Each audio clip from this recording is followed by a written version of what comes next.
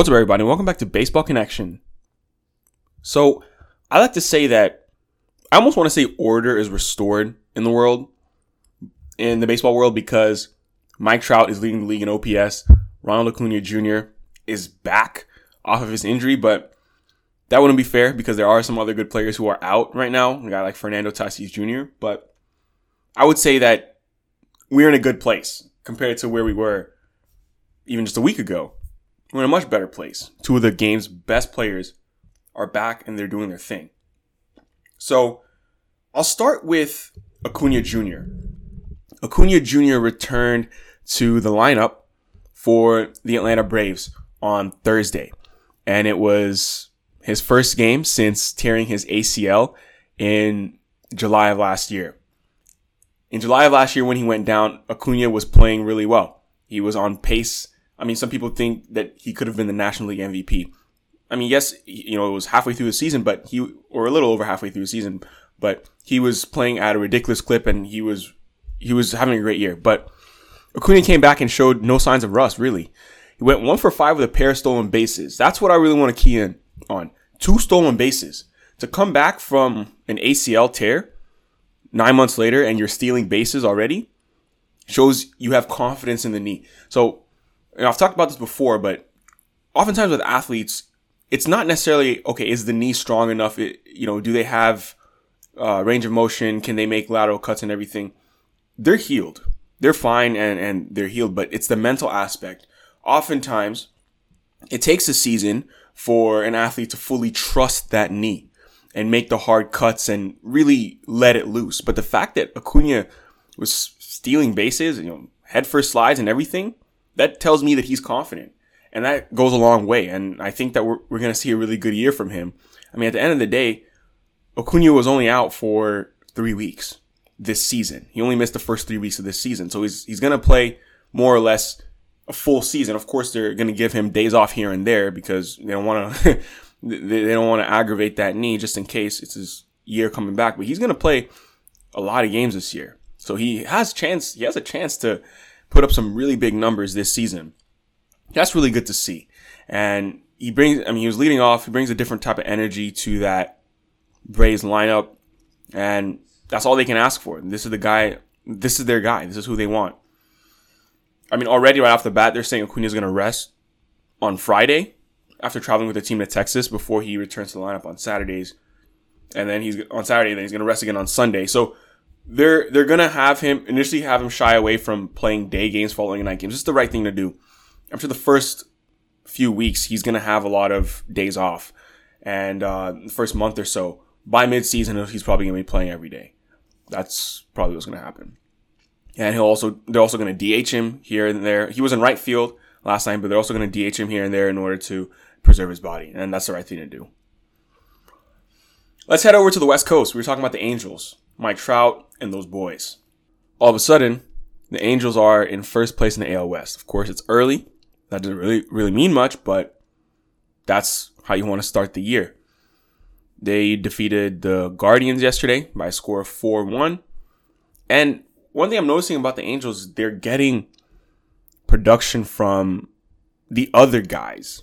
The other guys. It's not, yes, they're getting production from Trout, Ohtani, Rendon, but Brandon Marsh, Jared Walsh, Taylor Ward.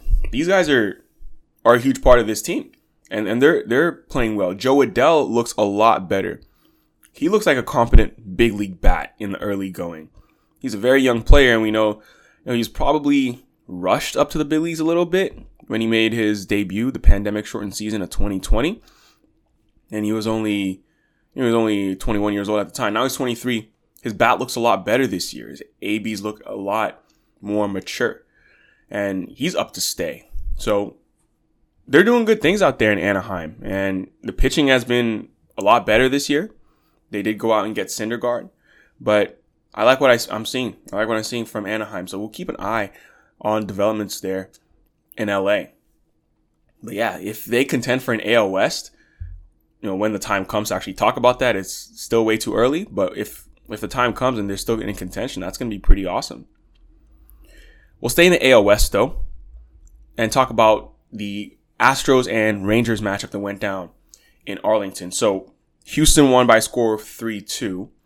And Verlander was on the bump. So Verlander is someone else to keep an eye on. We know that he's coming off of Tommy John. And, we didn't hear from him for a year plus. And he's looked great in the early going. He went 7 innings with 1 earned run, 8 punch outs. I mean, he looked vintage.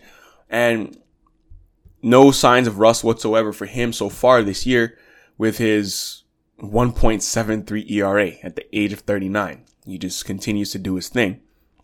And, the Astros won that game by a score of 3-2 thanks to a Kyle Tucker 2-run homer in the 8th inning. Kyle Tucker kind of popped off in this series at Globe Life Field. He had been off to a bit of a slow start the year, but Kyle Tucker is a very, very talented outfielder. He's one of the best in the game, if we're being honest, and his numbers are going to be there. They're definitely going to be there. I mean, we saw him get off to a slow start last year and then completely turn it around, and I expect more of the same. I mean, he has a career 840 OPS in the regular season, so that just tells you what kind of hitter he is. Last year, he had a 916, so he'll be just fine. Up to Toronto, Alek Manoah is continuing to turn heads. He shut down the Red Sox, and he earned his 8th straight win. He just continues dominating. They won 1-0 at the Rogers Center against Boston, and Alek Manoah, 7 scoreless innings, allowing 3 hits and a walk, striking out 7. Nobody seems to have an answer for this guy. It doesn't matter who he's pitching against, whether it's the Yankees, the Red Sox, whoever in that AL East, he wins, and he puts up zeros. So Alek Manoah was a rookie last year, but I mean, this dude already looks like a vet right now. Very, very potent arm in that lineup. I mean, in that rotation, he's making his way towards the front of that rotation. Yes, they have Kevin Gausman at the front, but I mean, I'll take Alek Manoah on day 2 after Gausman sets the tone on day 1. And if you think about it, Manoah is actually yet to complete a full year of Major League Ball. He was first called up on May 27 of last year. But the fact that he's doing this so far through a young career, that's a great sign. Obviously, an ace in the making. Staying in the AL East, the Yankees got their 2nd straight sweep. A good homestand for them. 10-5 victory over the Orioles. Jameson Taillon was on the mound, and he looked pretty good. But he got a lot of help from his offense, obviously. But yes, the Yankees have won 8 of the last 9 games and 13 of 19 overall, including 10 of 13 at home. Aaron Judge homered, drove in a season-high 4 runs, and the Yankees continue to roll. So, as we head towards, another set of weekend series, what do we have to look forward to? What are some series we can look forward to? Well, you've got the Phillies and Mets. That's an NL East showdown. The Mets with, a great start to the year in the NL East.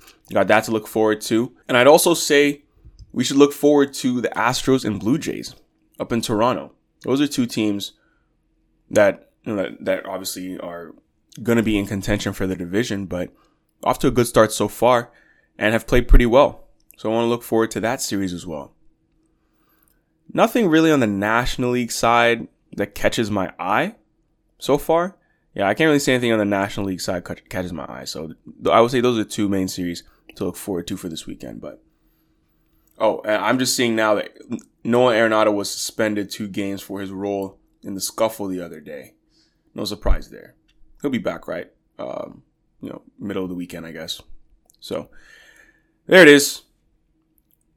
If you enjoyed this, please share it with someone who'd be interested, and we'll see you next time on Baseball Connection.